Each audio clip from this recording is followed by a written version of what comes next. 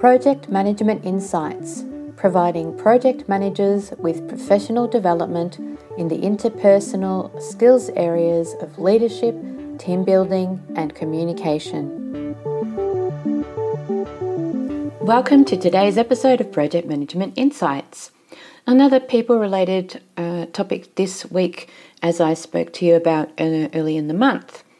And today I want to talk to you about whether culture affects the performance of a project team. The question that I had was specifically related to a construction project team, and I'm going to speak to it in a more general sense because it is something that's a great topic in relation to all project teams. And I want to start first by pulling apart this culture and what culture actually is from my perspective.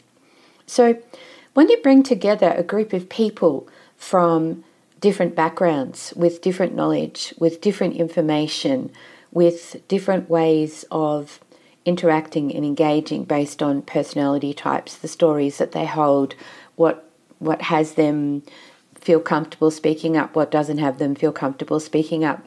All of these things are part of an individual and part of a team. And what that means when you get this group of people together is that this word culture is created. There's a culture within the team. Now, for me, all that means is, does the team get on or don't they? Because oftentimes there are personalities that are very strong, there are personalities that are very loud, there are aggressive personalities, there are people that are very set in their ways. All of these different things impact on an ability to have a team functioning as a team. Now remember, team is together everyone achieves more.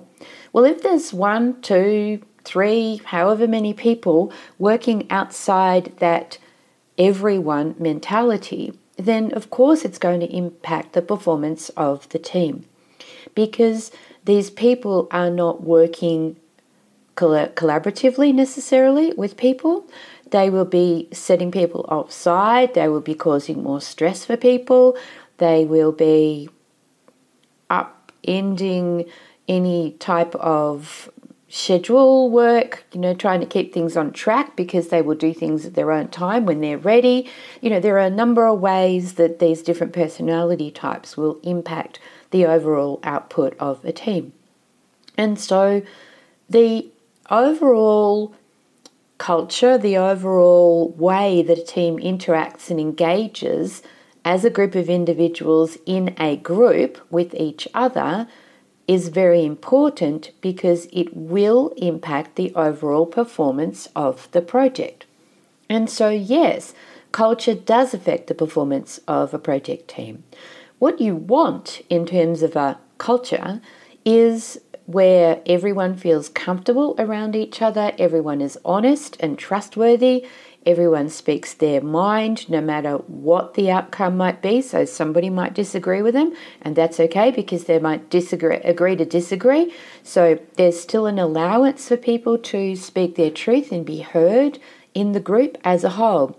People share their knowledge. People openly ask for support when they're in a space of feeling that they're unable to cope anymore, or they've come up against a problem and they don't know how to solve it. All of these things are important for a positive culture to operate within your project team. Now, we've already spoken about what the non-positive culture looks like, and that's, of course, warring, not trusting, there's no honesty, there's no open communication, there's a lot of aggression, people fighting, people hiding, there are silos within the work groups. All of these things impact on the ability for a team to work together. Now, let's talk about construction for a moment, because oftentimes in a construction team, there will be a lot of subcontractors. Now, bringing in subcontractors isn't always easy because some subcontractors work for an external organisation. So you have a group that's not really melded together in the formal sense.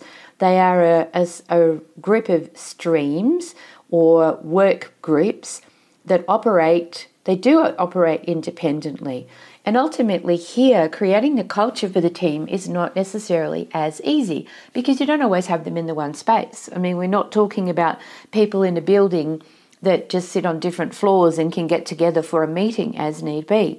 The construction industry works very, very differently, where there are often teams from external contractors who will come on site for a day and do half a day's work or a day's work or 5 days' work, and then once their part of the work's done for a while, you mightn't see them again, and then they might show up later in the construction project. So it's a very, very different environment to try and create this open and honest culture and the way of working.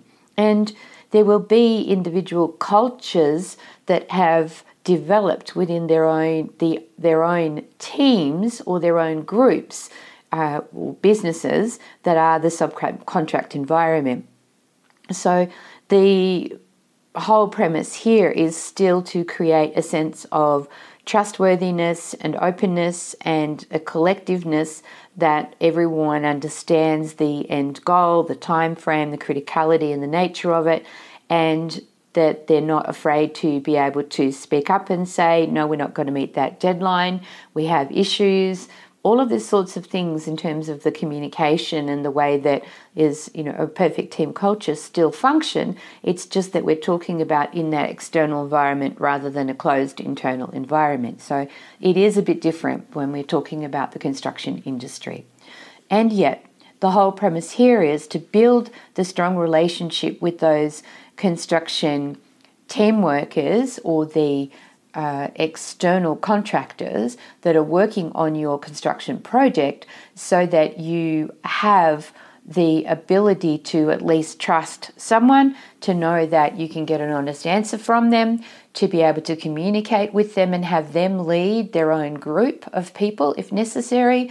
I mean, there are ways around creating the positive culture that you want in order to be able to deliver your desired outcome of the project, the building constructed or upgraded as it needs to be, according to the timeline. So don't think that just because groups are external to you, and I mean, let's talk about a large organisation where perhaps there are outsourced service providers.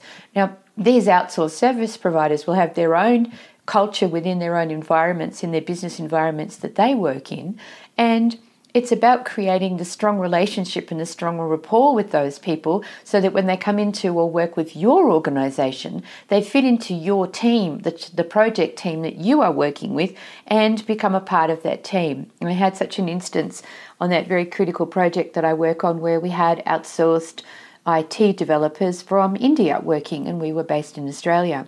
And thankfully, we had a very, very open and honest and trusting account manager or a project manager working from their side with us in the broader context of the project in Australia. And so he was my go-between, and he was the person that I built a very strong rapport and a very strong relationship with. Because in that, I could then trust that when I said we had an issue, he'd go and follow it up. When I wanted to know where things were at and I asked the question, he would go and follow it up and give me a straight answer. And incredibly, that team delivered. They delivered above and beyond what was required. So you can work very, very well with external contractors or external work groups as long as you are willing to build the strong relationship with them up front, or the strong relationship with their project manager, the strong relationship with their spokesperson, the strong relationship with their account manager, whatever title it is that that person has. You can create an open and honest culture through having that strong relationship with that person or those people. And so be aware of that and cultivate that relationship yourself, because it's the one that's going to merge into your own project culture and support the type of project culture that you're looking for. So funnily enough, it all starts with you.